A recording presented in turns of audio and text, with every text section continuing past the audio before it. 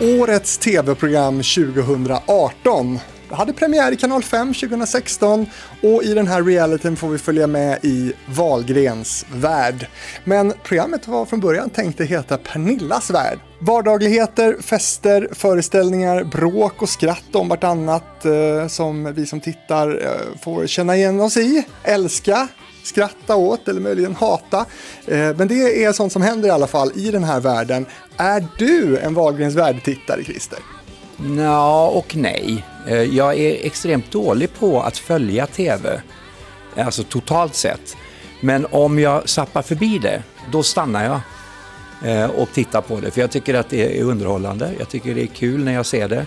Men som sagt, jag sätter mig inte och tittar på tv-program på det sättet som jag gjorde förr. Utan det blir mer sådär bara, okej, nu sätter jag på tvn för nu har jag en stund över. Och då är det där så tittar jag. Vad är det du fastnar för hos Wahlgrens värld? Nej, men Pernilla är ju bara härlig. Alltså hon är ju helt fantastisk. Alltså så förvirrad och så fullständigt befriad från allt som har med spärrar och filter att göra. Och det är rätt skönt. Alltså det finns något befriande i det. Och det kan vara en reflektion eller kontrast till hur kontrollerat jag måste leva ibland i vissa perioder. Så tycker jag att det är rätt befriande med folk som faktiskt kan slippa det.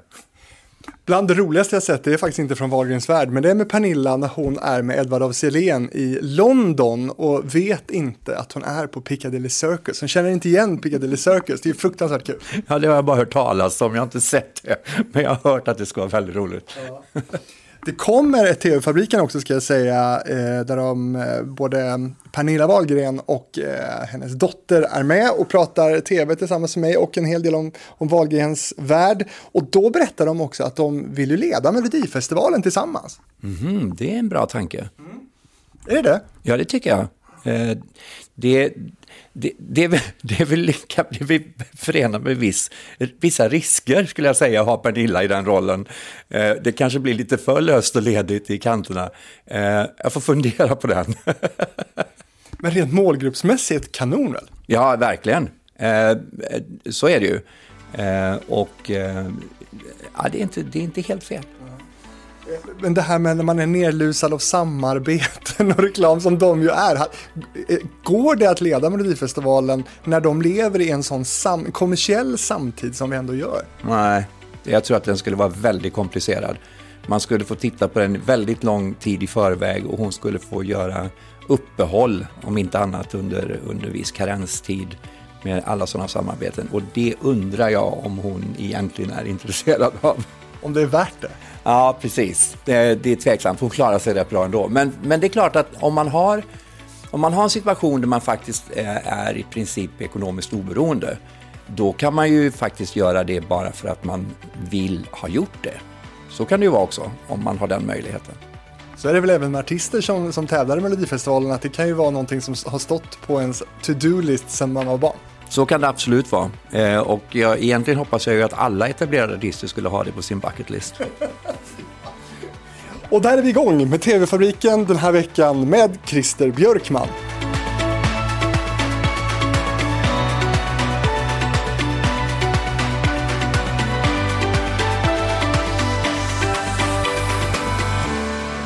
Ja, Christer, Sveriges mest kända tv-producent, eller? Så är det nog kanske, ja. Peter Settman är väl på andra sidan rätt känd också. Ja. Han har ju varit betydligt mer framför kameran än vad du har också. Exakt.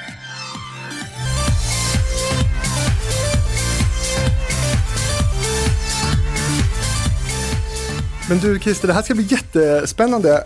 Till att börja med tänkte jag fråga, vad är den största fördomen om dig? Det tror jag nog nästan du är bättre att svara på än vad jag är. Nej, men det finns väl någon sån här enväldesbild tror jag.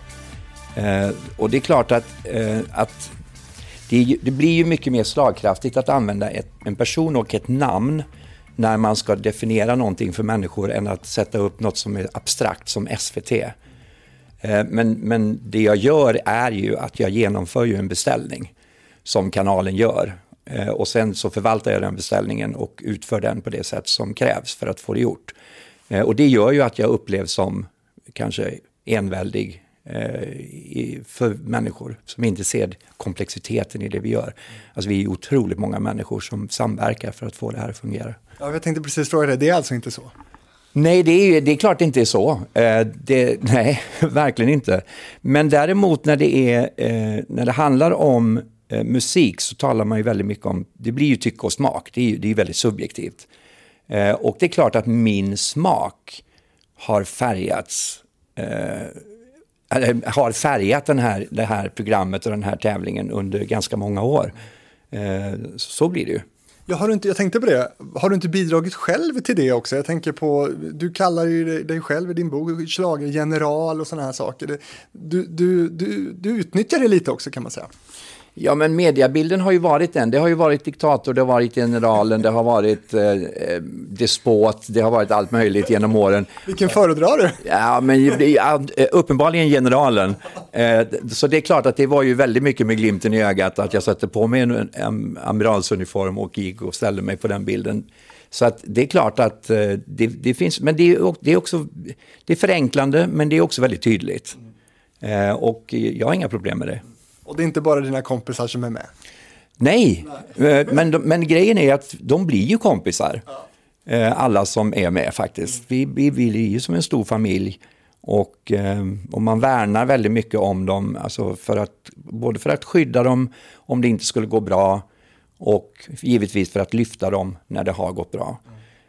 Och det är ju så att det här är ju ett litet land och när man har gjort det här i 20 år så har du i princip avverkat nästan alla artister som finns och känner dem och så, ja, det är oundvikligt. Men du kan ju spricka hål på den här bubblan då av fördomen om dig genom att berätta då, finns det någonting i Melodifestivalen som inte är som du skulle vilja egentligen, där du har blivit överkörd i någonting?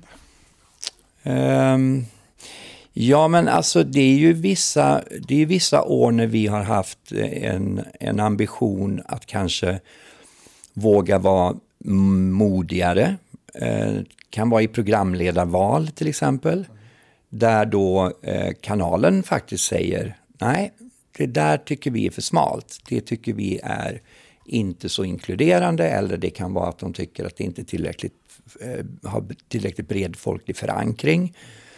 Och då har vi fått backa tillbaka och gå till skrivbordet och börja om. Det händer ju. Vem hade du velat ha som programledare då? Nej, men det vet jag inte om jag har någon lust att gå in på exakt vilka namn vi pratar om. Men det har hänt. Men sen kan det också vara en timingfråga. Sen kan det vara så att vi kommer tillbaka 2 år senare och säger att nej, men vi vill nog fortfarande, vi kan inte riktigt släppa den här idén. Och då har det gått bra. Så att det är en avvägning. Men på det stora hela så ser festivalen ut så som du vill egentligen? Ja, det skulle jag säga. Jag tycker att det här programmet är otroligt trevligt. Det uppfyller alla de värdegrunder som jag tycker att det här programmet ska ha. Det är ett program för alla. Det ska vara inkluderande. Det ska vara tillåtet att vara precis så som man vill på alla sätt. Både i tävlingen och i programledarskapet. Och du har titeln seniorproducent nu i år. Det är superflott. Ja, eller hur? Ja. Med den titeln måste jag ju då fråga, finns det någon åldersnoja hos dig? Nej, det kan jag inte påstå. Jag tycker att det är på många sätt väldigt behagligt och bli äldre. Du blir 63 i augusti ska vi säga. Ja, exakt. Sen finns det finns ju andra saker i det som är sådär. Ja, man får acceptera vissa saker som faktum att man är inte lika pigg, man tycker inte det är lika kul att gå ut på krogen, man tycker det är väldigt massa saker som man liksom tyckte var fantastiskt kul förut som inte är det längre. Det kan jag tycka är lite tråkigt stundtals, men på det stora hela är det ju väldigt skönt med erfarenhet. Men du ser yngre ut. Det är bra, tack snälla. Vad är hemligheten, Christer? Det är nog att jag umgås med mycket unga människor och hela tiden utsätts för nya intryck. Jag lever ju i en extremt här och nu-värld. Och måste förhålla mig till vad som händer både i musik, uttryck, teknik. Så att där går det ju inte att vila överhuvudtaget, utan där måste man ju vara på tårna och vi måste ju vara i framkant. Vi vill ju vara i framkant i allt det vi gör och det vi levererar på scenen i tävlingen till exempel. Och det är ju inte bara för Sverige, där har vi ju ett rykte i Europa också som vi ska försvara. Så att vi jobbar ju hårt alltså för att behålla den positionen. Ja. Men har du kompisar också som är i din ålder som ser fram emot en lugn pension och sådär? Jag har jättemycket vänner i alla olika åldrar, även sådana som är mycket äldre än jag till och med, där jag känner mig ung. Och det är rätt härligt. Det är väldigt, väldigt nyttigt att lyssna på äldre människor. De har så oerhört mycket att ge. Idag när vi spelar in den här podden, då har vi avverkat 2 stycken deltävlingar i Melodifestivalen 2020. Det är den 10 februari idag, va? Kan det vara, ja. Och när det här publiceras... Vad klockan är däremot, det vet vi inte exakt i alla fall. Nej, Christer var lite sen. Ja. Men hur som helst, vi har avverkat dem och när det här publiceras, då är vi på finaldagen. Det blir som en tidsresa här kan man säga. Härligt. Du, vem vinner i år? Ja du, det är ju det som är så spännande. Vi började med en vecka där 2 meriterade i det här sammanhanget artister gick vidare. Dels The Mamas som var då med i vinnarlaget förra året och en tidigare vinnare, Robin Bengtsson. Tryggt, tradition, kändes inte som ett vågat val av tittarna. Och sen kom vecka 2 och då skrällde det till ordentligt och Dotter tog sig till final. Och det var ju jädrigt refreshing. Alltså det var ju otroligt härligt att det kom där direkt på vecka 2. Så just nu så känns det ju som att det är ett väldigt, väldigt spännande år. Vi har 3 av 4 artister i final redan som är kvinnor för det första. Jättebra. Vi har 3 tidigare vinnare vidare och så har vi då det här stjärnskottet Dotter som gått till final. Och alla låtar med svensk text i botten i båda semifinaler, eller i båda deltävlingarna. Ja, det är ju märkligt. Men också som sagt, allting i den här tävlingen är över tid.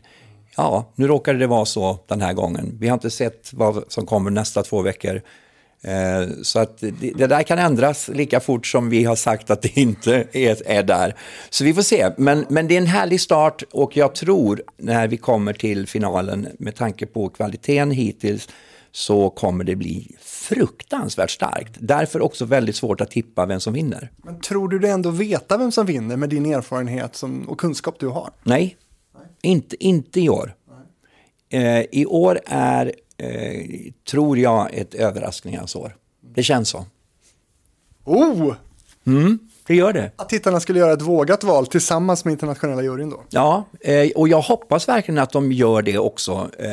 Oavsett vad det är för andra förutsättningar. Jag tycker att de var modiga när de valde Loreen. De var modiga, de var kanske inte så modiga när de valde Måns, det var de inte. Men när de valde Loreen var de absolut modiga. När de valde Frans var de modiga. De är det ibland. Men man vet aldrig. Vi sitter i Britta nu. Ja, det gör vi faktiskt. Är det Britta Bergström? Nej, det är inte Britta Bergström. Det är Britta Borg. Det hade varit fint. Ja, det tycker jag. Vi säger det. Vi sitter i Britta Borg. Och Britta Borg är alltså ett litet så här skönt konferens. Nej, vad är det för något? Ja, det är ett litet mötesrum som man tar till när de stora mötesrummen är upptagna. Så har vi några sådana här små för lite mindre möten där man kan få sitta i fred, prata lite ostört. För vi har ju öppet landskap här och det blir lite bullrigt ibland och det är lite svårt att få ett fokuserat möte. Och det finns både, som vi sitter nu vid ett bord och så finns det en soffhörna också där jag har spelat in ett tidigare avsnitt av TV-fabriken också med David Lindgren för några år sedan. Härligt, han är trevlig.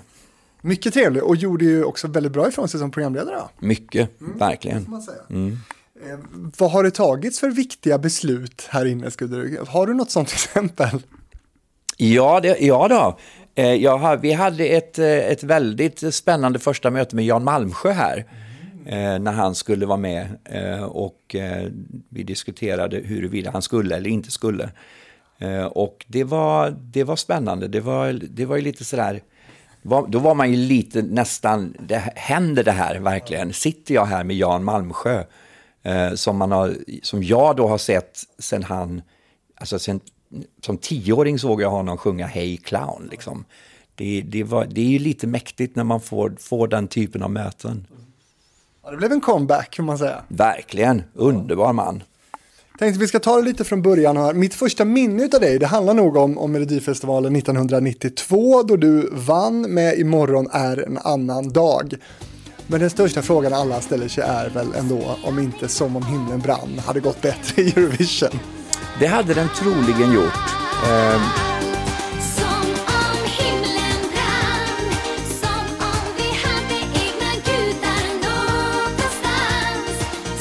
Så är det säkert.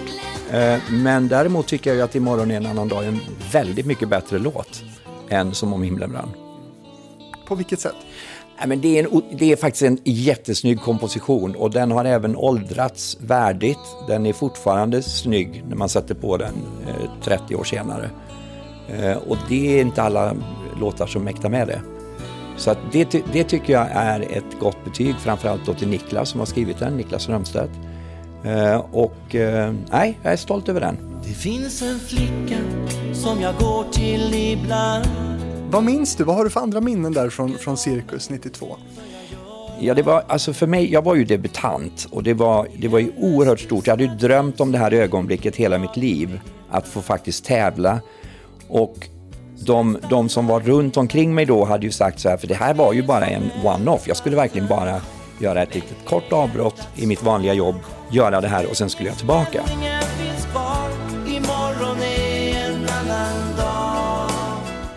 Så gick jag och vann. Men vad jag skulle komma till var att alla sa bara så här, kom bara till den där andra rundan, vilket var då när 5 stycken får sjunga om. Då blir det jävligt kul, det blir liksom, då har du uppnått ditt mål liksom. Och så går vi ut och festar och så är det kul och så har vi gjort det här. Ja, och så gjorde jag ju det då och sen gick jag och vann och det var liksom ingen som ens hade haft det som en fundering att jag skulle göra det. Jag hade dessutom sagt, eftersom jag var expert, tyckte ju jag.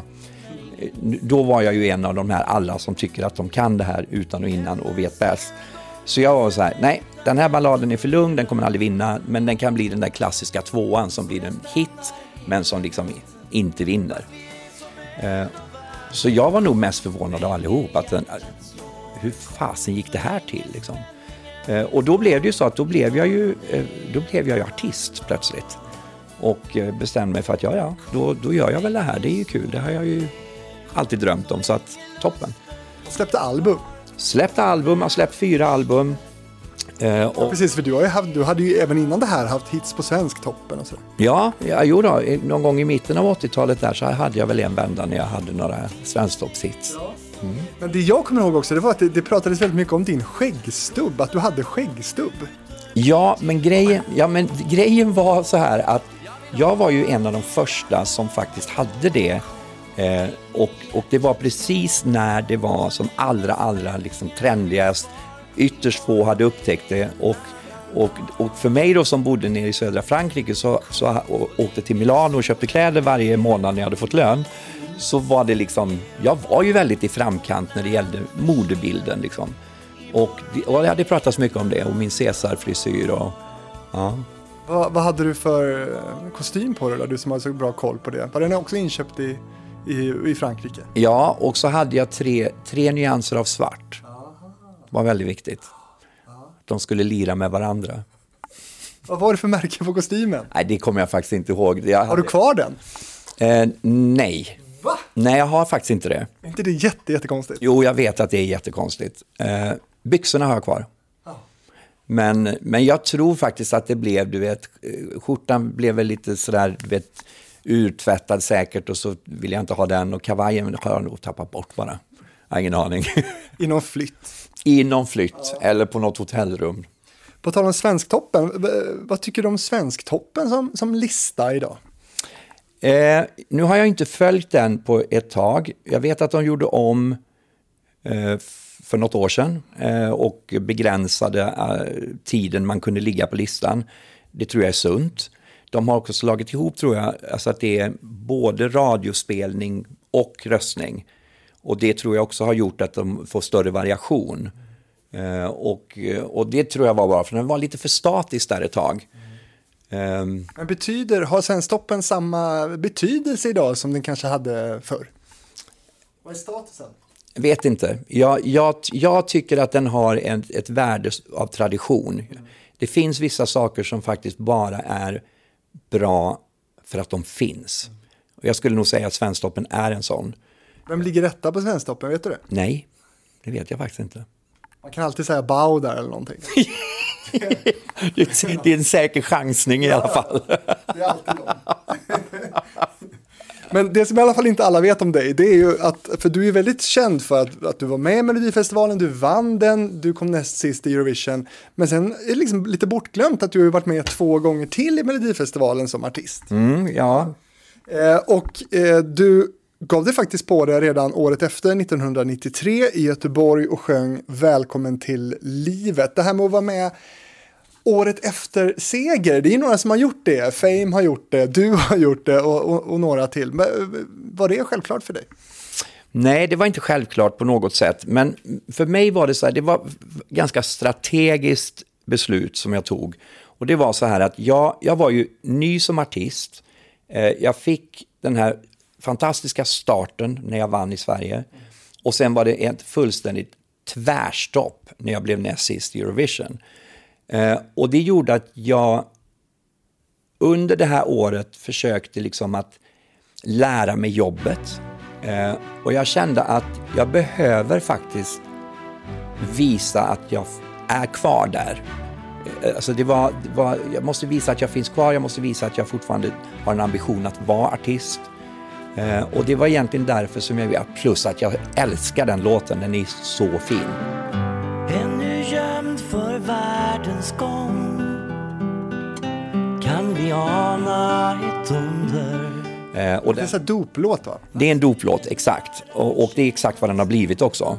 Och det är den enda gången som jag egentligen använder mig av den, det är att sjunga den på dop. Gör du det fortfarande? Ja, det händer. Men den är väldigt, väldigt fin. Och om möjligt ännu lugnare då än imorgon en annan dag. Så den är fin. Jag kanske ska säga här också att den är också bland annat skriven då av Marie Fredrikssons man, Micke Borgers, ja. Och det roliga med den storyn är att på demon var ju Susanne Alvegren som då var väldigt populär då. Men hon ville inte vara med. Och då var Marie faktiskt som sa till Micke, men kolla med Christer. Han skulle kunna göra den jättefint. I den värld du nu lever i. Välkommen till jorden, lilla barn. Vi behöver dig. Men alltså jag var så, bara för att beskriva hur osäker jag var som artist fortfarande efter det här året, så när jag fick den här låten i min hand så ringer jag till Niklas Strömstedt och så säger jag så här: kan inte du gå med och sjunga in den i studion först så jag får repa efter din frasering? För jag visste inte om jag skulle klara att liksom frigöra mig från Susanne Alvengren, för hon gjorde den så himla bra och jag behövde hjälp att få någon som visade vägen, och det gjorde han. Så jag sjunger egentligen den så som Niklas Strömstedt sjöng den. Och den versionen har vi aldrig fått höra. Nej, den vet jag inte ens om den finns. Nej.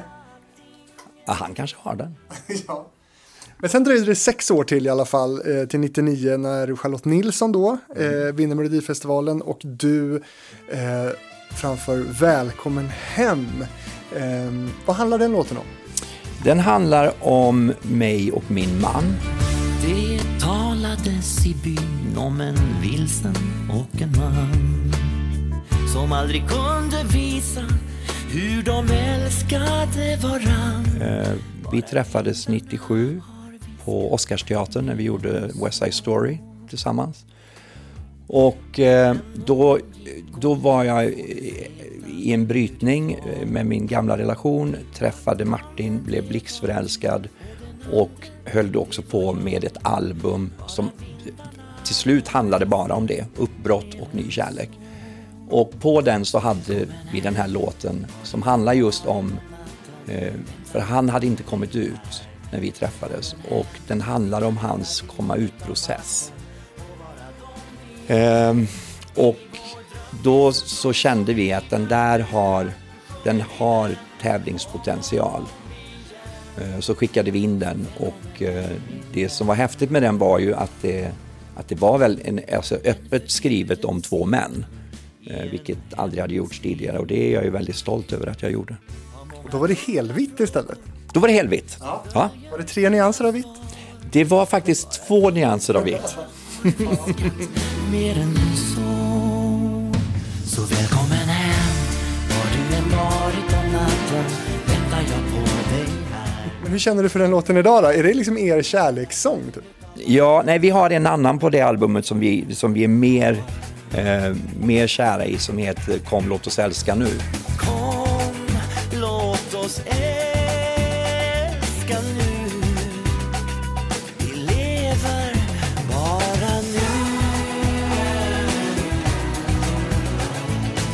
För det skiljer 17 år mellan mig och Martin. Och vi sa ju så här i början att ja, det kanske är ett problem. Det vet vi ju inte. Men även om det skulle visa sig efter något år eller 2 att det är ett problem, vill vi tacka nej till det här året eller de åren då, bara för att det kan bli ett problem sen?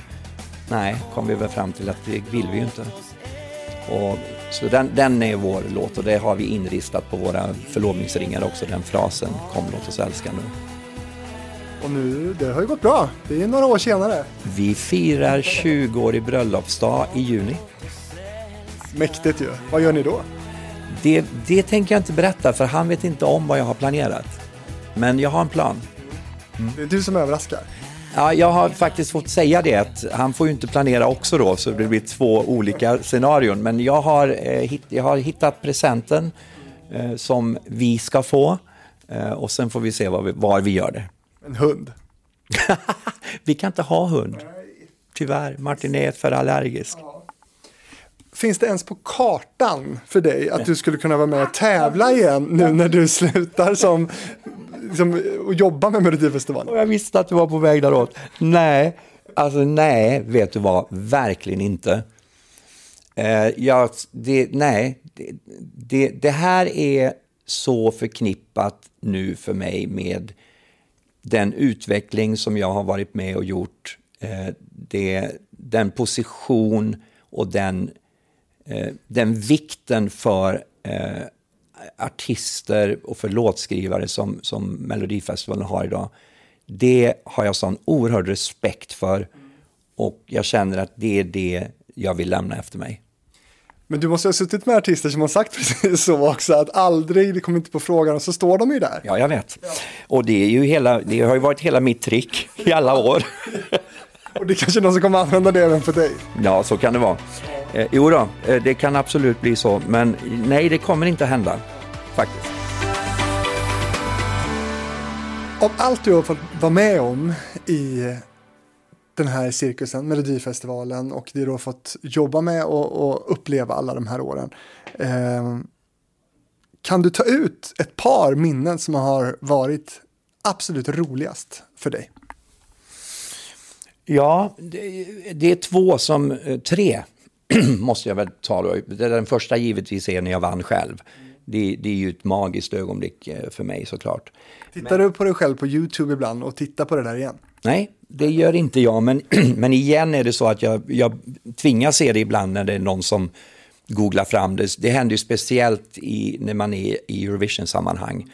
Att det är nya heads of delegation som då någon talar om, Christer har varit med och tävlat, och så ska de googla fram det och så visar de. Och så visar de gärna också när jag gjorde Conchita på genrepet i Friends.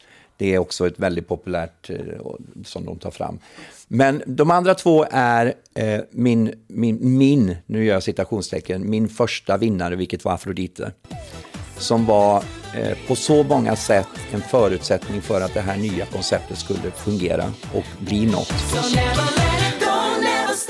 Vi var så nervösa. Vi hade gjort om då alla regler. Vi hade gjort det större. Det hade funkat okej på vägen fram. Målet var att bredda musiken. Vi hade öppnat regelverket så att man fick sjunga på engelska. Vi hade börjat försöka ta över, så att säga, makten. För musikbranschen ägde väldigt mycket av makten i den här tävlingen då. Jag hade definierat den här låten på ett visst sätt. Jag tyckte att den skulle bli en skitbra låt, Afrodite. Skivbolaget som hade låten ville ha ett dansband. Behöver inte nämna då vem det var, för kan man räkna ut ändå. Och vi hade ett jättekrig under hela den hösten. Och Svante Stockselius, som då var liksom idémakaren bakom grundidén till det här med fler låtar och deltävlingar. Han sa, stå på dig. Vi måste äga det här. Och jag gav mig inte, och så fick jag det, och så gick de och vann. Och fick också en kommersiell hit för första gången. All radio spelade den, både den och Mendes. Och Kikki, Bettan, Lotta blev 3. Men den fasan vi hade där, alltså den kvällen, att för om de hade vunnit, då hade nog det här inte sett ut som det gör idag. Du menar Kikki, Bettan, Lotta nu? Ja. Och de är ju fantastiska, och det var en jävla dänga de hade alltså. Nu blev den 3, och det slutade ju väldigt väl för vår idé, så att säga. Och det är ett jättestarkt minne att vi faktiskt fick den kickstarten, och att det blev ett resultat som gynnade den här utvecklingen som vi ville ha. Och sen är det ju Loreen, självklart. Vi hade kämpat där i motvind i 5-6 år med resultat i Eurovision, och vi fattade inte. Vi var bara så här, vad fan gör vi för fel? Vi skickar liksom Charlotte, The Ark, Carola. Vi staplade upp stjärnor och bra låtar och snygga nummer, tyckte vi. Och fattade inte. Alltså, vad är det de gör där borta i de gamla östländerna som är så jävla bra? Och sen till slut så hittade vi väl de nycklarna och konstaterade att okej, det är vissa saker vi måste ändra på. Vi måste anpassa de här numren exakt efter det vi ställer på scen. Det måste vara, är det en 20-årig artist, ja, då måste det som är runt omkring kännas som 20 också. Och och en internationell jury kom in. Inte minst. Men det fick vi ju smyga in, för det var ju så jädra traditionsbundet det här med att 11 distrikt skulle rösta. Karlstad, Örebro och så vidare. Ja, precis. Och grejen var ju då att Ulf Schenkmanis i Karlstad. Ulf Schenkmanis från Karlstad. Man kommer till och med ihåg vad de hette en del. Fantastiskt. Jo, det fanns fler, va? Vad hette de andra? Gud. Inga Lillovén i Luleå. Jajamän. Vad har vi mer? Var det KG Gimtell från Malmö? Anyway. Anita Färinge dyker upp. Ja, men gud vad du är rolig. Ja. Ja, men de var ju med mycket, man hör dem varje år. Varje år, ja. Hur är vädret i Luleå och så vidare? Hur är vädret i Luleå? Och då var det så här att vi började ju smög in en internationell jury. Och sen tog vi 5 länder. Men sen kom ju då det här debaklet i Oslo 2010 när vi inte gick till final. Och då fick vi ett mandat, ett väldigt starkt mandat även medialt, att gör något. Det här får ju inte hända. Och då gick vi fullt ut och tog bort alla svenska jurygrupper, införde 11 länder som hade halva makten. Och vi tog också makten över halva urvalet. Så att juryn väljer, deras uppgift idag är att definiera de troligaste 14 hitsen. Oavsett genre. Och sen kompletterar vi på redaktionen med det som gör att det blir för alla, och att det blir underhållning och att det blir tv också, inte bara en hardcore-tävling. Vi kanske ska stanna vid 2010 bara, som du nämnde det nu då, med Anna Bergendahl, Sveriges första miss i Eurovision. Jag var ju där i Oslo och läste i tidningarna dagen efter, landsorg i Sverige stod det i de norska tidningarna, och det var ju inte så kul såklart, även om jag betvivlar att det var någon landsorg i Sverige i och för sig. Men hur mycket skaver det i dig att vi har just en miss Nej, men jag tycker att den är bra. Alltså den förde med sig så mycket bra. Efter det har vi ju 10 år där vi har en snittsiffra på 4,8 i placering i Eurovision, vilket är, alltså, det är helt outstanding. Och det hade vi inte haft om vi inte hade fått den där. Så ibland är det ju så att du måste slå i botten för att alltså växa och bli bättre. Och så här 10 år senare så tycker jag att det var det bästa som kunde hända. Dock inte för stackars Anna. För hon var ju fantastisk och har alltid varit. Men den där låten, den skriker lite för lite efter uppmärksamhet. Det är en jättevacker komposition, men den är lågmäld, och det är alltid en risk när du har den typen av lågenergiskt uttryck i Eurovision, för det är sådana stora åthävor och alla skriker efter uppmärksamhet, och det är svårt att märkas med en sån låt.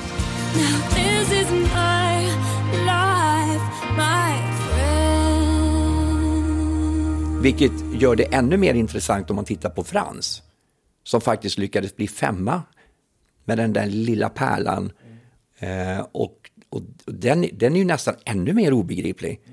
Hur lyckades den höras i bruset? Men det kommer inte bli så igen för Anna om hon vinner, tror du? Nej, men ja, det kan man ju inte, det har man ju ingen aning om. Men en hemsk grupp vi har hamnat i Eurovision år, du. Det är fruktansvärt, vilket getingbo det är alltså. Det är ju, nu är det ju allting bara på pappret i och för sig.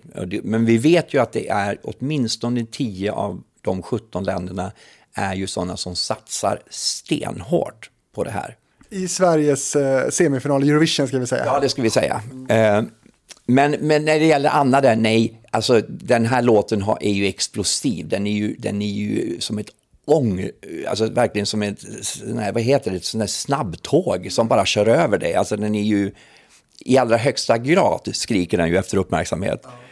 Så jag kan inte tänka mig att den skulle kunna drabbas av samma öde.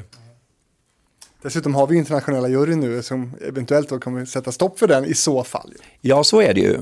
Men om det är så att de skulle gå igång på den också, då finns det, alltså vi som jobbar med tv älskar ju storytelling. Så att det finns ju, det är en vacker historia 2010 till 2020. Så att, ja. Bara hon inte åker ut igen. Ja, men hemska tanke, säg inte sådär. Ja, vi får se hur det går, helt enkelt. Men hon har ju något att falla tillbaka på. Det har hon. Faktiskt. Vi ska bara säga någonting om Torsten också. Torsten Flink som ju då när vi sitter här har varit den senaste veckans stora namn, fast att han inte var med i Melodifestivalen till slut. Varför diskar ni inte hela låten?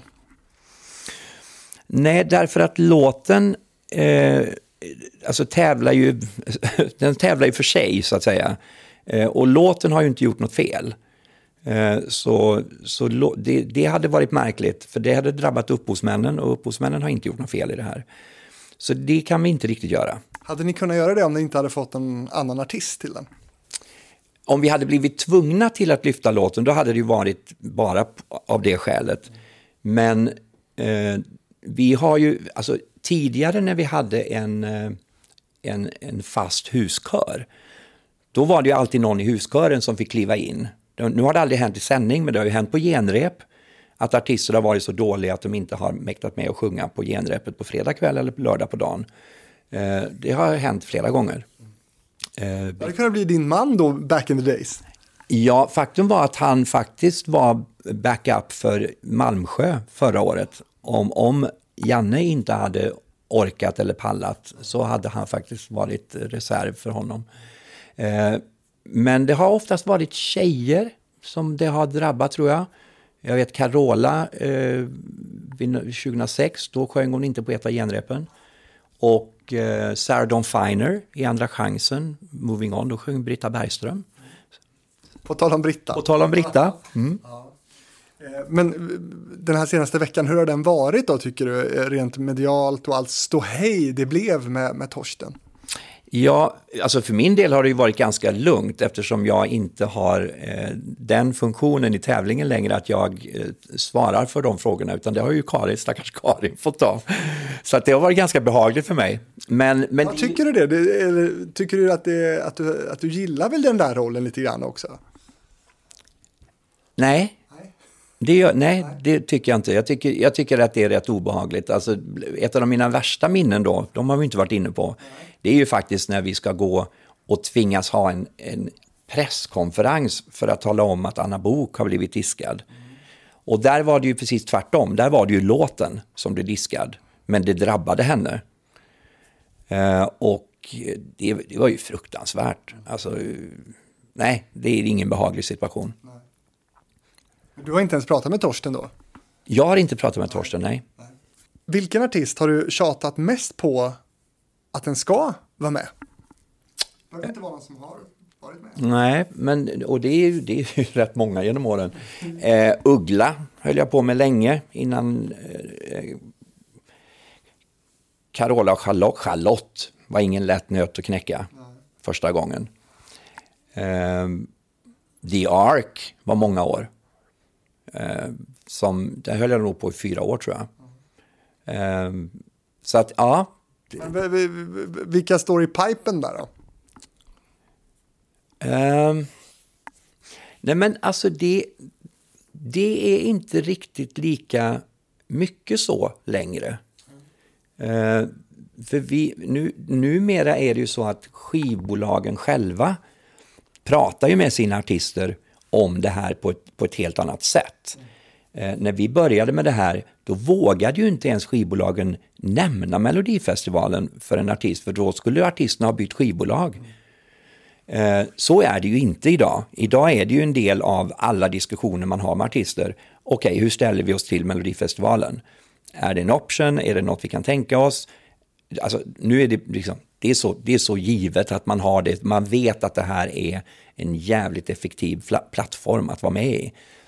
Passar den mig? Passar den in? Det är mer en timingfråga idag. Och sen handlar det väldigt mycket idag mer om, gillar jag att tävla med min musik? Det är mer det som är frågan.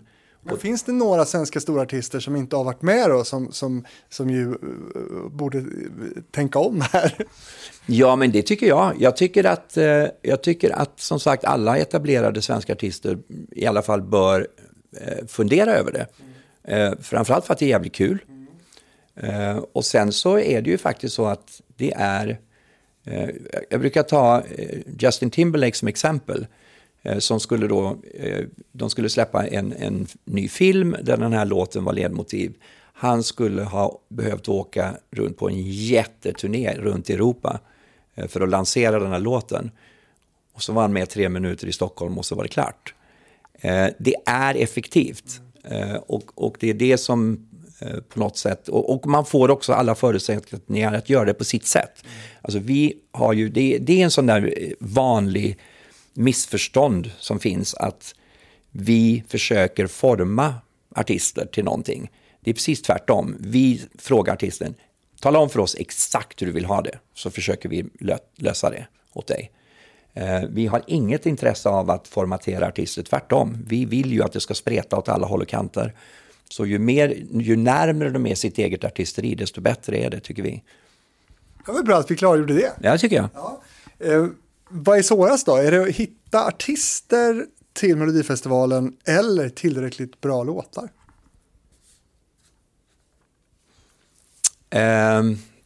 Ja, det är nog artister. Låtar, det har vi.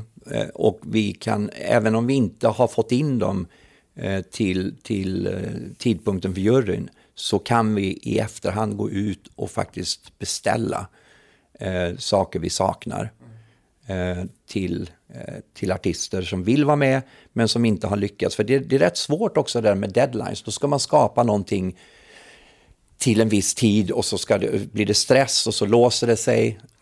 Ofta är det faktiskt bättre att ta de här riktigt svåra artisterna efter inskicket. Framtiden för Melodifestivalen nu då? För nu känner man ju lite sådär att du är ju på väg ut här nu. När var det? Är det 2022 som är sagt? Ja, 21 är mitt sista. Sista året. Så 2022 då ska du sitta hemma i tv-soffan? Ja, förhoppningsvis så sitter jag på andra sidan Atlanten i en soffa. Men det får vi se. Ja, det ska vi absolut återkomma till också. Men framtiden för Melodifestivalen då? Vilka förändringar tycker du måste till här för att den här tävlingen ska vara fortsatt relevant och vara Sveriges största tv-program framöver? Ja, den där är ju inte helt lätt att besvara, men vad jag hoppas på är att man är så förståndig.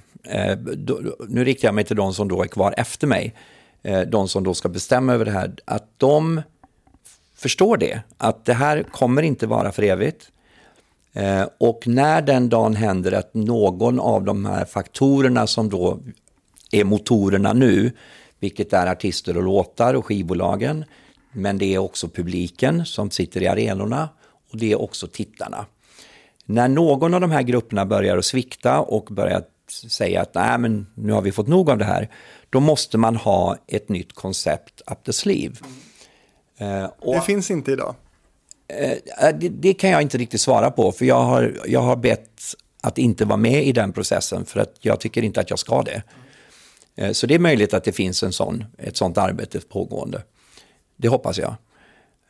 Det kan alltså hamna i att vi i framtiden då, om några av de här faktorerna inte funkar, att vi hamnar i en så här enkvällsmello igen. Ja, det är inte omöjligt. Eller så är det något helt annat. Det kan ju vara så här att det finns ju så många andra plattformar idag att göra det här på. Det kanske inte är i platt-tv i det traditionella. Så att, och jag gör ju själv den resan just nu i och med att jag då jobbar med ett liknande koncept i USA. Där vi ifrågasätter alla de här. Var ska det vara? Måste det vara där? Ska det verkligen det? Hur kommer man att göra det här smidigast eller mest attraktivt om 5 år? Och det är frågor man måste ställa sig nu så att man är redo när den dagen kommer. Men finns det inga förändringar som du nu känner så här, men det här tycker jag skulle vara fränt? Jo, men det gör det väl säkert, men jag har inte lagt någon energi på det för att det är inte jag som ska göra de förändringarna i alla fall. Och jag har nu varit, det här formatet har min signatur på sig. Och vi har tweakat det här i 19 år nu. Och nu är det dags för någon annan och faktiskt stå för idéerna. Men finns det någon oro från din sida att det inte kommer bli lika bra när du lämnar? Ja, men det finns alltid en oro för det, men jag har också en förhoppning om att de ska göra något bättre. 2006 till 2012, då var du programledare på SVT inför Eurovision Song Contest. Saknar du programlederiet? Ja, det kan jag göra ibland. Det är faktiskt en roll som jag tycker om. Jag tycker den är kul. Men samtidigt har den varit svår att kombinera. Alltså vi har pratat om det över åren här. Och det har alltid varit så att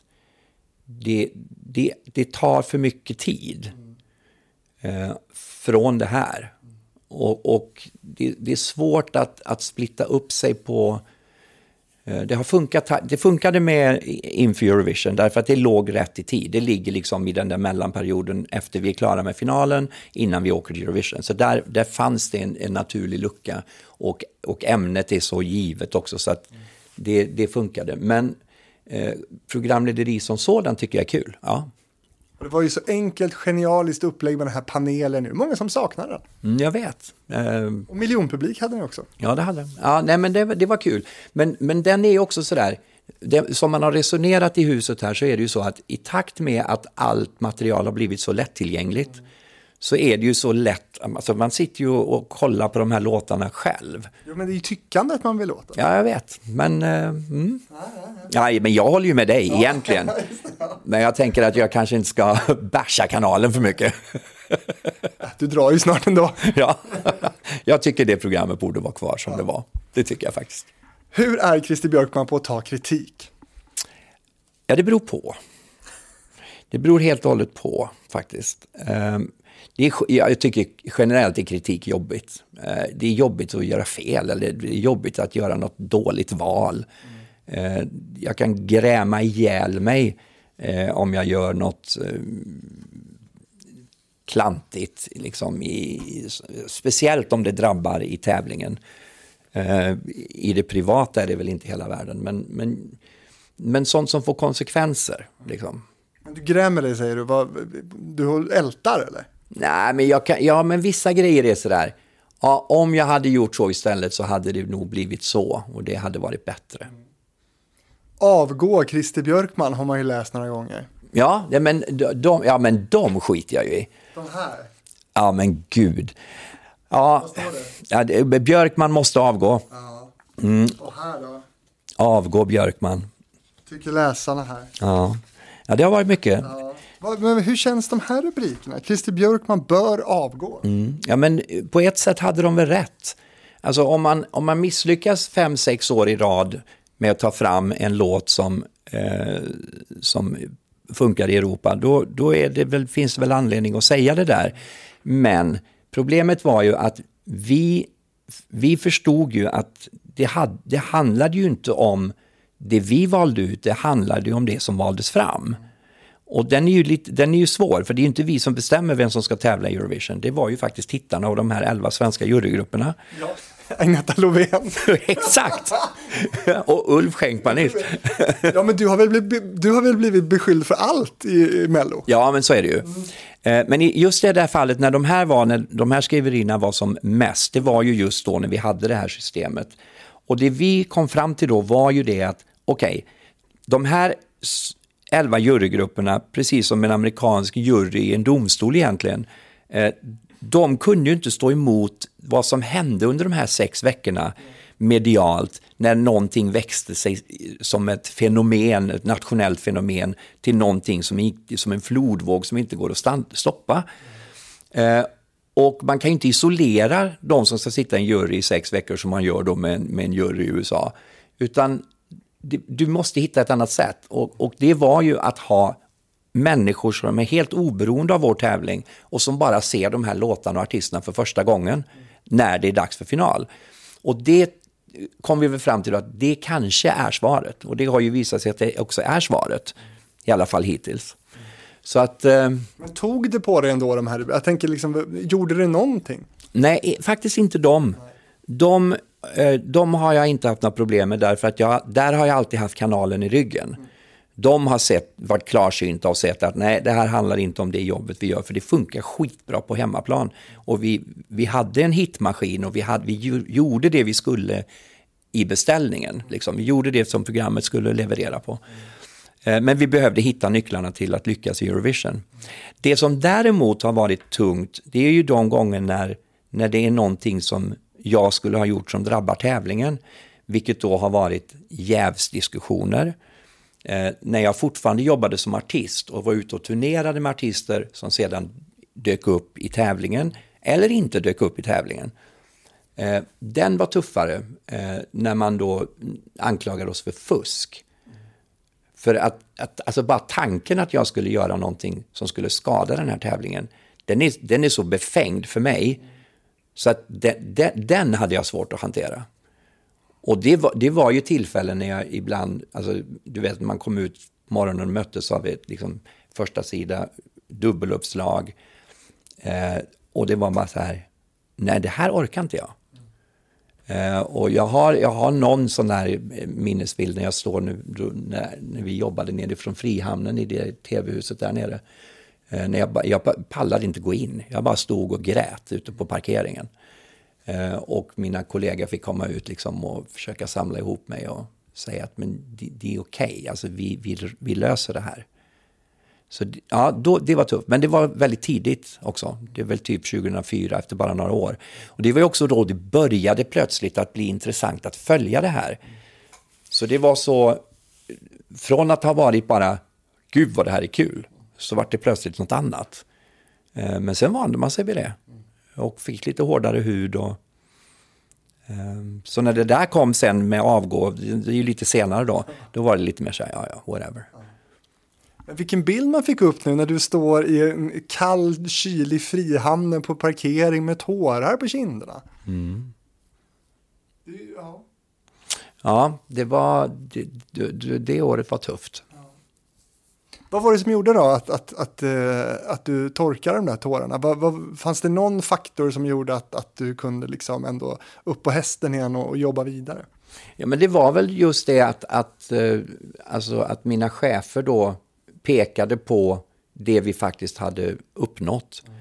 Och vad vi hade lyckats med på väldigt kort tid och att vi hade bara på 3 år vänt den här skutan och nu var det liksom en framgångsmaskin. Vi fyllde arenor, vi skapade hits och det måste vi se som det positiva. Och Lena Philipsson vann. Och så vann Lena Philipsson och vann äntligen och så blev allt bra. Ja. Med den fantastiska hitten It Hurts. Ja. Den där rackaren skulle vi aldrig översatt. Nej. Det var dumt. Medan jag älskar att ni översatte evighet. Ja, exakt. Det var rätt. Ja, mycket rätt. Din faktiska makt då i Musiksverige är ju också omtalad. Tänker du någonting på den maktfaktor som du ändå besitter då i din roll på SVT och i Melodifestivalen? Ja, det gör jag. För jag får tänka på den på det sättet att jag får vara väldigt försiktig med vad jag tycker. Därför att det lägger liksom någon slags lock på kreativa processer.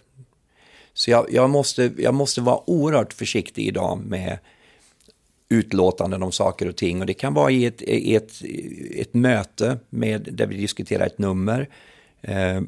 För jag har ju en väldigt klar bild av hur jag ser saker visuellt, hur det ska se ut på scen och hur det ska...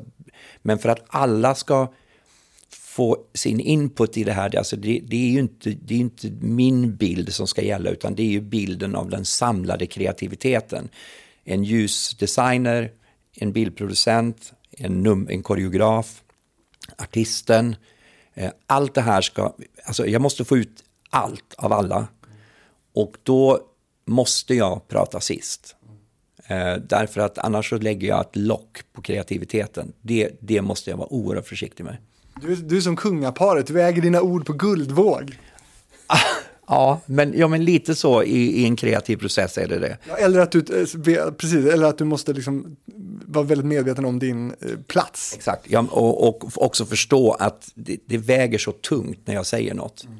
Vilket är jättekonstigt tycker jag egentligen. Alltså sådär, okej. Men så blir det ju med åren. Men rent socialt då, kan du också märka i sociala sammanhang att det är många som vill eller kan tycka att det är viktigt då att hålla sig väl med dig? Påverkar det dig socialt på något sätt? Ja, det där har jag ju min man som en bra värdemätare. Han läser ju av det där mycket tydligare än vad jag gör. Smart. Ja, och han kan ju säga så här, ja fast du... För jag kan ju säga så här, gud vilka trevliga människor det var. Ja, jo, absolut. Och då vet du. Då vet jag. Men det är jättebra. Han är din temperaturmätare typ. Ja, men det är det.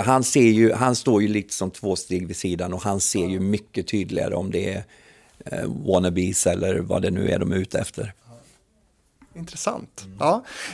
Och sen det här då med låtskrivare i Sverige som riktar kritik mot dig och det här arbetet som ni gör här som har varit med i 71 olika uttagningar över hela Europa och fått med bidrag och tävlar i princip varje år för andra länder men aldrig har fått vara med i Melodifestivalen. Vad är svaret på det? Ja, vad är svaret på det? Jag vet inte om det finns något bra svar på det. Det är alltså... När vi väljer ut låtarna så sitter ju, som jag sa då, det sitter 16 människor där många jobbar med musik. En del är tittare, en del är människor som står på scen i olika, i olika kapaciteter. Och de väljer ju det de tror är det säkraste hitsmässigt. Och sen så lägger vi till en massa saker som vi tycker är bra för programmet. Och vilka det är som vi väljer, det ärligt talat bryr jag mig inte ett dugg om. Bara det blir bra. Men ni har ingen svarta listan? Verkligen inte. Alltså jag bryr mig inte. Om du skulle fråga mig nu vilka låtar som är skrivna, vilka av det du har hört hittills, jag skulle inte veta det, för att jag lägger ingen energi på det. Det är inte viktigt för mig. Det viktiga är att det vi visar i rutan är relevant.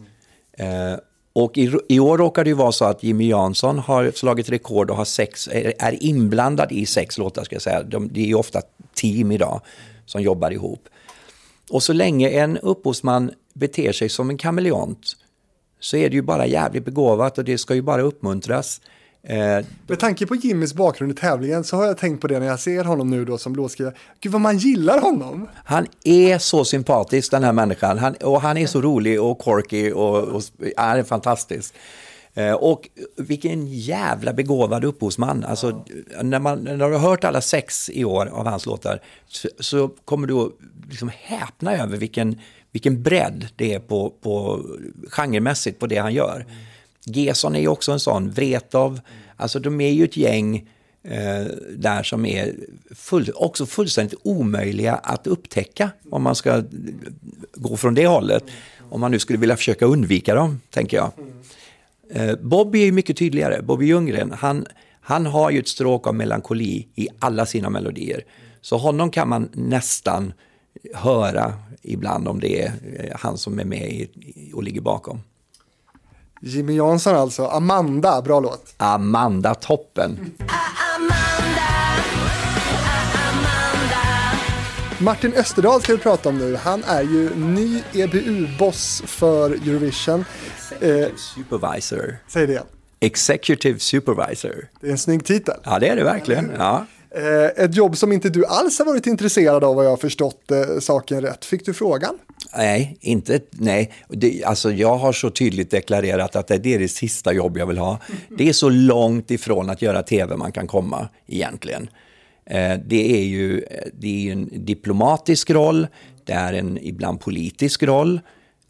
Den är väldigt administrativ. Alltså det är 3 ord jag nämnde där som inte lirar bra med mig. Men Martin då? Martin är skitduktig. Han är perfekt för det jobbet faktiskt. Och jag är så glad att de faktiskt vågade välja honom. För att det kräver lite guts att välja en skandinav till. Den 3:e i rad. För det är inte politiskt det lättaste valet för EBU.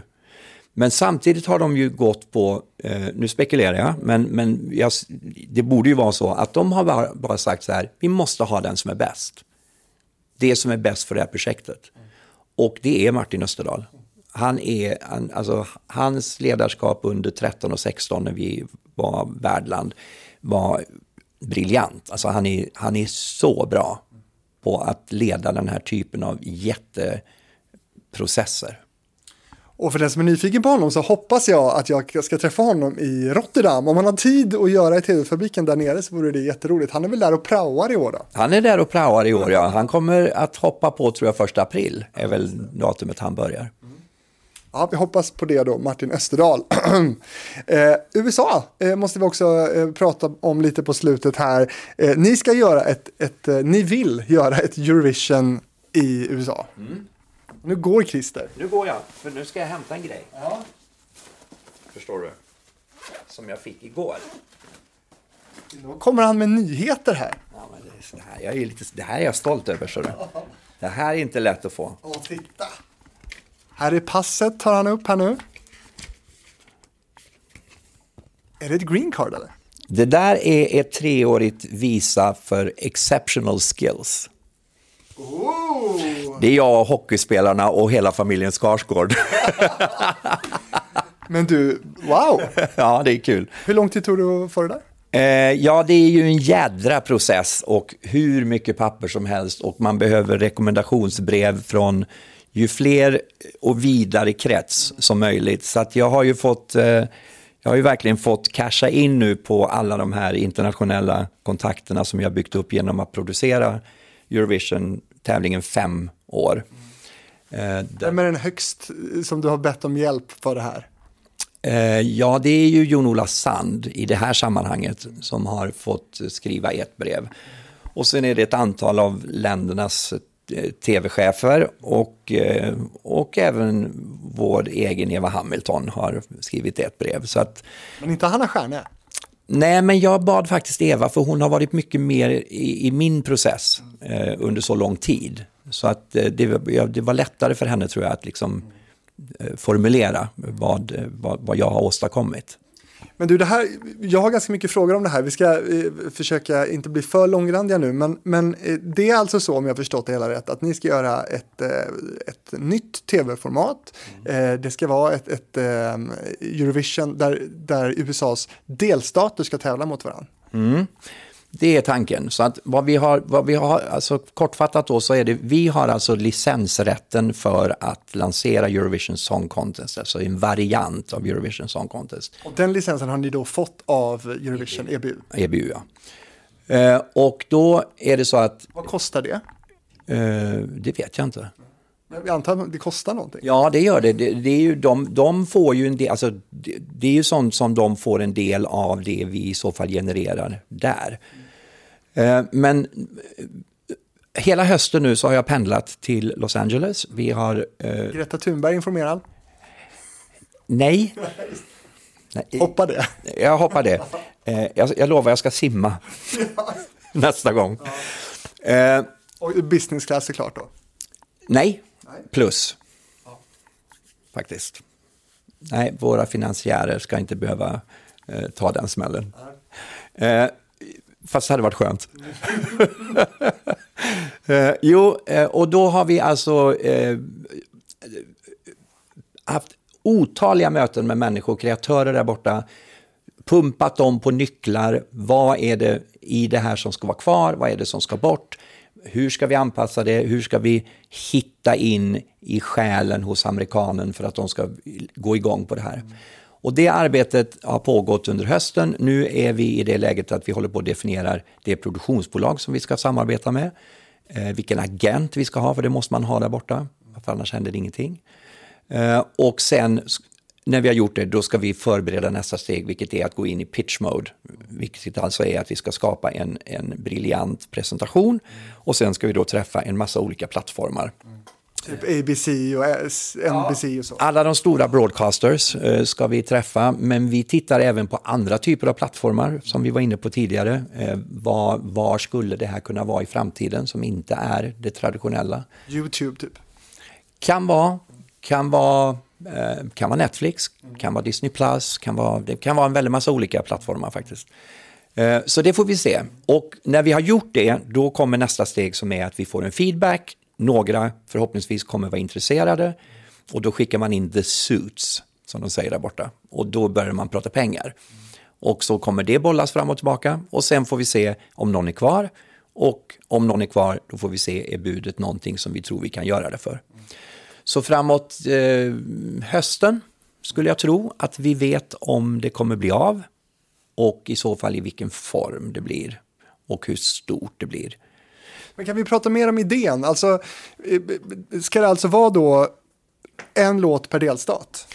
Ja, kommer det vara valfritt för vilka delstater som är med? Nej, precis. Nej, men vi kan inte prata så himla mycket om idén egentligen. Därför att vi har ju en grundidé, såklart.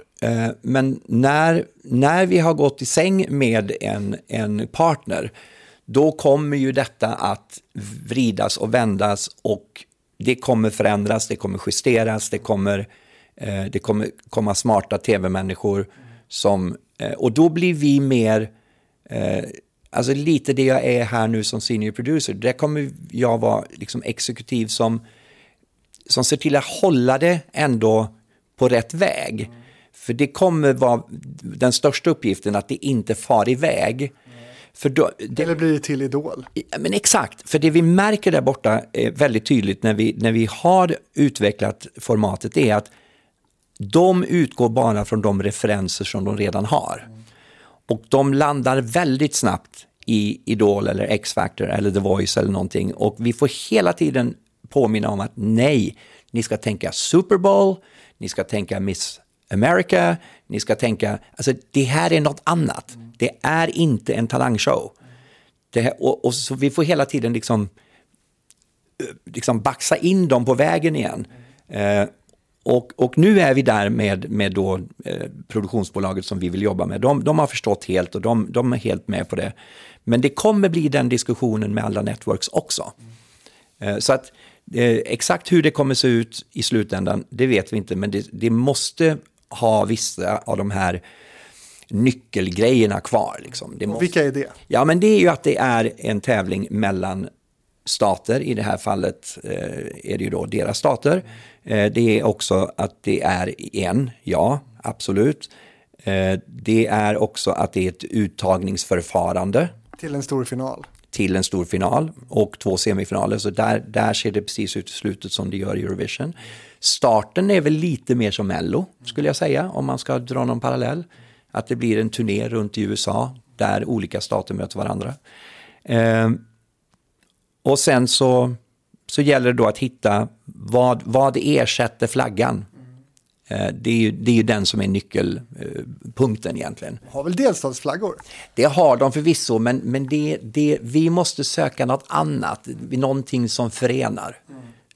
Och är det någonting som det landet behöver just nu så är det faktiskt någonting som förenar. I mina öron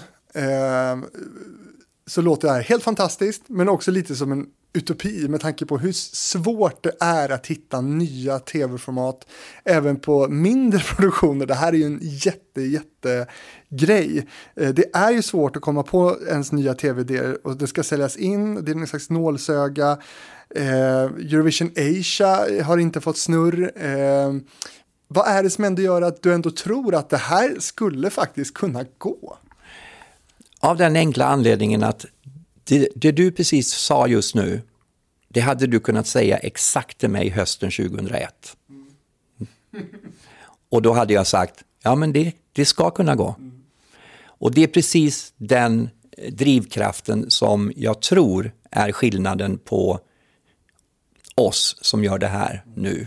Och kanske då de som har försökt i Asien. Vi vet att det går. Vi vet att har vi bara rätt nycklar så har vi passionen, vi har kunskapen och vi har drivkraften att klara av det. Och det är det enda svar jag kan ge. Och jag vet att det går. Ja, det går ju i Sverige, jag gick i det. Ja. Men vad är det som får dig att tro att det ska gå i USA? Därför att jag är med. Ja, men det kan ju vara nog så gott ju. Ja, men det är faktiskt lite av den feedbacken vi har fått hittills. För jag har varit väldigt så tydlig med och sagt att till det här produktionsbolaget som vi vill jobba med, att jag tycker att det är ni som måste driva den här pitchen. För ni kan det här, ni har gjort det här förut, ni vet det. Vilket bolag är det? Nej, det vet jag inte, det kan jag inte säga. Eller det är klart jag vet, men jag kan inte säga det. Nej, det är hemligt. Nej, men det är inte signed, sealed, delivered än. Så att det skiter vi. Men då säger de så här, ja, absolut, men but you're the passion. And without the passion it's not going to happen. Nej. Så att det finns något väldigt, väldigt starkt i att vara väldigt passionerad och tro väldigt starkt på någonting. Och hade du ställt den här frågan hösten 2001 inför vi startade här, då hade jag ju ljugit i min övertygelse, för jag hade ju bara chansat, för jag hade ju inte haft en aning. Men jag hade ju sagt det. Men nu vet jag vet att det går. Och med den övertygelsen så hoppas jag att jag ska kunna övertyga dem där borta. Och vad ligger vi procentuellt på att det här kommer bli verklighet då? Ingen aning. Jag har verkligen ingen aning. Är det 70-30? Ja, jag tror att det är mer. Alltså jag tror att det är absolut 50-50. Aha. Det tror jag. Det handlar, i slutändan tror jag det bara kommer handla om pengar. För det här är en dyr produktion. Även jämfört med de största underhållningsprogrammen de gör för övrigt där borta, så är det en väldigt dyr produktion. Men är du bra på pengar eller är det någon annan som sköter pengarna? Tack gode gud är det någon annan. Nej, jag försöker hålla mig så långt borta från pengar som möjligt. Ja. Det är så tråkigt. Vet du vad ditt bolag, vad det omsätter? Nej, det vet jag nog. 3? Ja, alltså. Förutom förra året tror jag omsätter nästan 4 miljoner. Vad gjorde du förra året som var så lukrativt? Eurovision. Ja, kan det vara det? Ja. Och jag måste ha gjort någonting mer då extra. Ja, men jag var ju ute på Diggiloo också. Jag var ju ute och var artist plötsligt. Är det så lukrativt? Det är lukrativt. Det är därför man gör det. Ja. Just det. Ja, men du, med stort lycka till med det här. Men det här med på tal om Eurovision Asia då. Varför har det inte fått snurra? Jag tror att de gjorde ett taktiskt misstag. De la all sin fokus på under flera års tid att få med Kina ombord. Och de bedömde det som att får vi med Kina så får vi med alla andra. Och det märkliga är att jag har inte överhuvudtaget gjort någon efterforskning i det här. Jag har ingen aning om hur det ser ut där borta. Men jag har en god vän vars bror har sin business där nere. Och under en middag så kom vi att prata om det här. Och då så säger han så här: men gud så korkat. Och jag bara, jaha, varför då? Nej men, det är precis tvärtom. Kina tackar aldrig ja till någonting först. De väntar alltid och ser det hända, då är de med. De skulle ha gått på alla de här andra fantastiska, alltså Thailand, Singapore, Indonesien, Sydkorea, som älskar storslagen tv. De skulle de ha gått på, skapat det, fått det att snurra. Då hade kineserna kommit krypande och sagt, ja men hallå vi då? Och det kanske är så enkelt. Det kanske bara var fel taktik. Kommer vinnaren av Eurovision USA då, ditt blivande tv-program, ska den ha en plats i Eurovision Song Contest? Som gästartist skulle jag vilja säga. Jag har ju ingen lust att vår vinnare ska komma över hit och bomba. Nej. Men som en hyllad och upplyft stjärna, ja, det tycker jag. Vad ska finalen gå, hörru? Ja, det diskuteras ju. Vi tror att vi kommer få eller vi hoppas i alla fall att vi skulle få en väldigt stor following även i Europa. Och då vill vi väl göra det så attraktivt även för dem som möjligt att komma över. Det blir inte Chicago. Nej, utan det blir snarare någonting som är förenat med en dubbelfunktion. Alltså att man både ser det här och kan ha en trevlig semester. Så kanske Florida. Låter ju härligt. Ja, det låter härligt. Ja. Du Christer, gud vi har snackat mer än en timme nu om ditt liv i tv här. Hur var det här? Ja men fantastiskt trevligt, ja. Verkligen. Ja. Och är det någonting som du tycker att jag borde ha frågat dig om som jag inte har frågat? Nej, jag tror inte det. Jag tror att det var ganska heltäckande. Det var kul att få gräva tillbaka lite i minnesbanken också. Och det är alltid spännande att gå tillbaka när det gäller känslor också. Vad kände jag där egentligen? Hur var det? För man lägger ju verkligen allting bakom sig. Och det är ju, så gör jag med allting. Jag kommer ju knappt ihåg låtarna från förra året. Det är sådär bara, jag har ingen aning. Och det är rätt skönt att bara liksom fortsätta framåt. Så att... Nej men det är ju bra. Jag hade ju lite flyt där också i våras. Blev ju sjuk där nere i Israel. Och de lappade ihop mig bra. Så att det var ju också en sån här grej att man fick en tankeställare. Och då har man ju två val. Antingen så bromsar man ju helt. Ja, vi måste säga det här. Du jobbar alltså som en av producenterna för Eurovision i Tel Aviv i Israel. Du blir alltså sjuk under tävlingsveckan och får ligga i sjuksängen och titta på Eurovision. Ja, faktiskt på finaldagen blev jag sjuk. 1 timme före genrepet. Och åkte in på sjukhus. Ja. Vad var det som hände? Ja, det konstaterades då. Jag tappade synen på vänster öga. Och gick då till läkarstationen på arenan och de frågade några sådana här kontrollfrågor och då visste de ju direkt att okej, han har fått en TIA som det kallas, en TIA som är då en slags propp som löser upp sig själv liksom. Men det är ett förstadie till att få en stroke. Och så hon sa, nej men då tycker jag att vi ska åka in till sjukhus och ta en röntgen på dig. Så gjorde de det och då visade det sig att jag hade alltså en artär i halsen var helt igenkloggad liksom, med plack. Och då fick de gå in och spränga den och sätta in något som kallas en stent, som är ett rör som då sitter här nu och ser till att blodet flyter som det ska. Det gjorde de väldigt, väldigt bra. Jag har inga som helst men efter det, utan allting är som det ska vara. Men då hamnar man ju i det här läget att antingen får man ju trappa ner och liksom inse att du är inte 20 längre. Men det har inte du gjort. Den stigen valde inte du. Nej, jag valde inte den, utan jag valde istället en annan stig som är brant uppåt och nya utmaningar, och nu kör vi.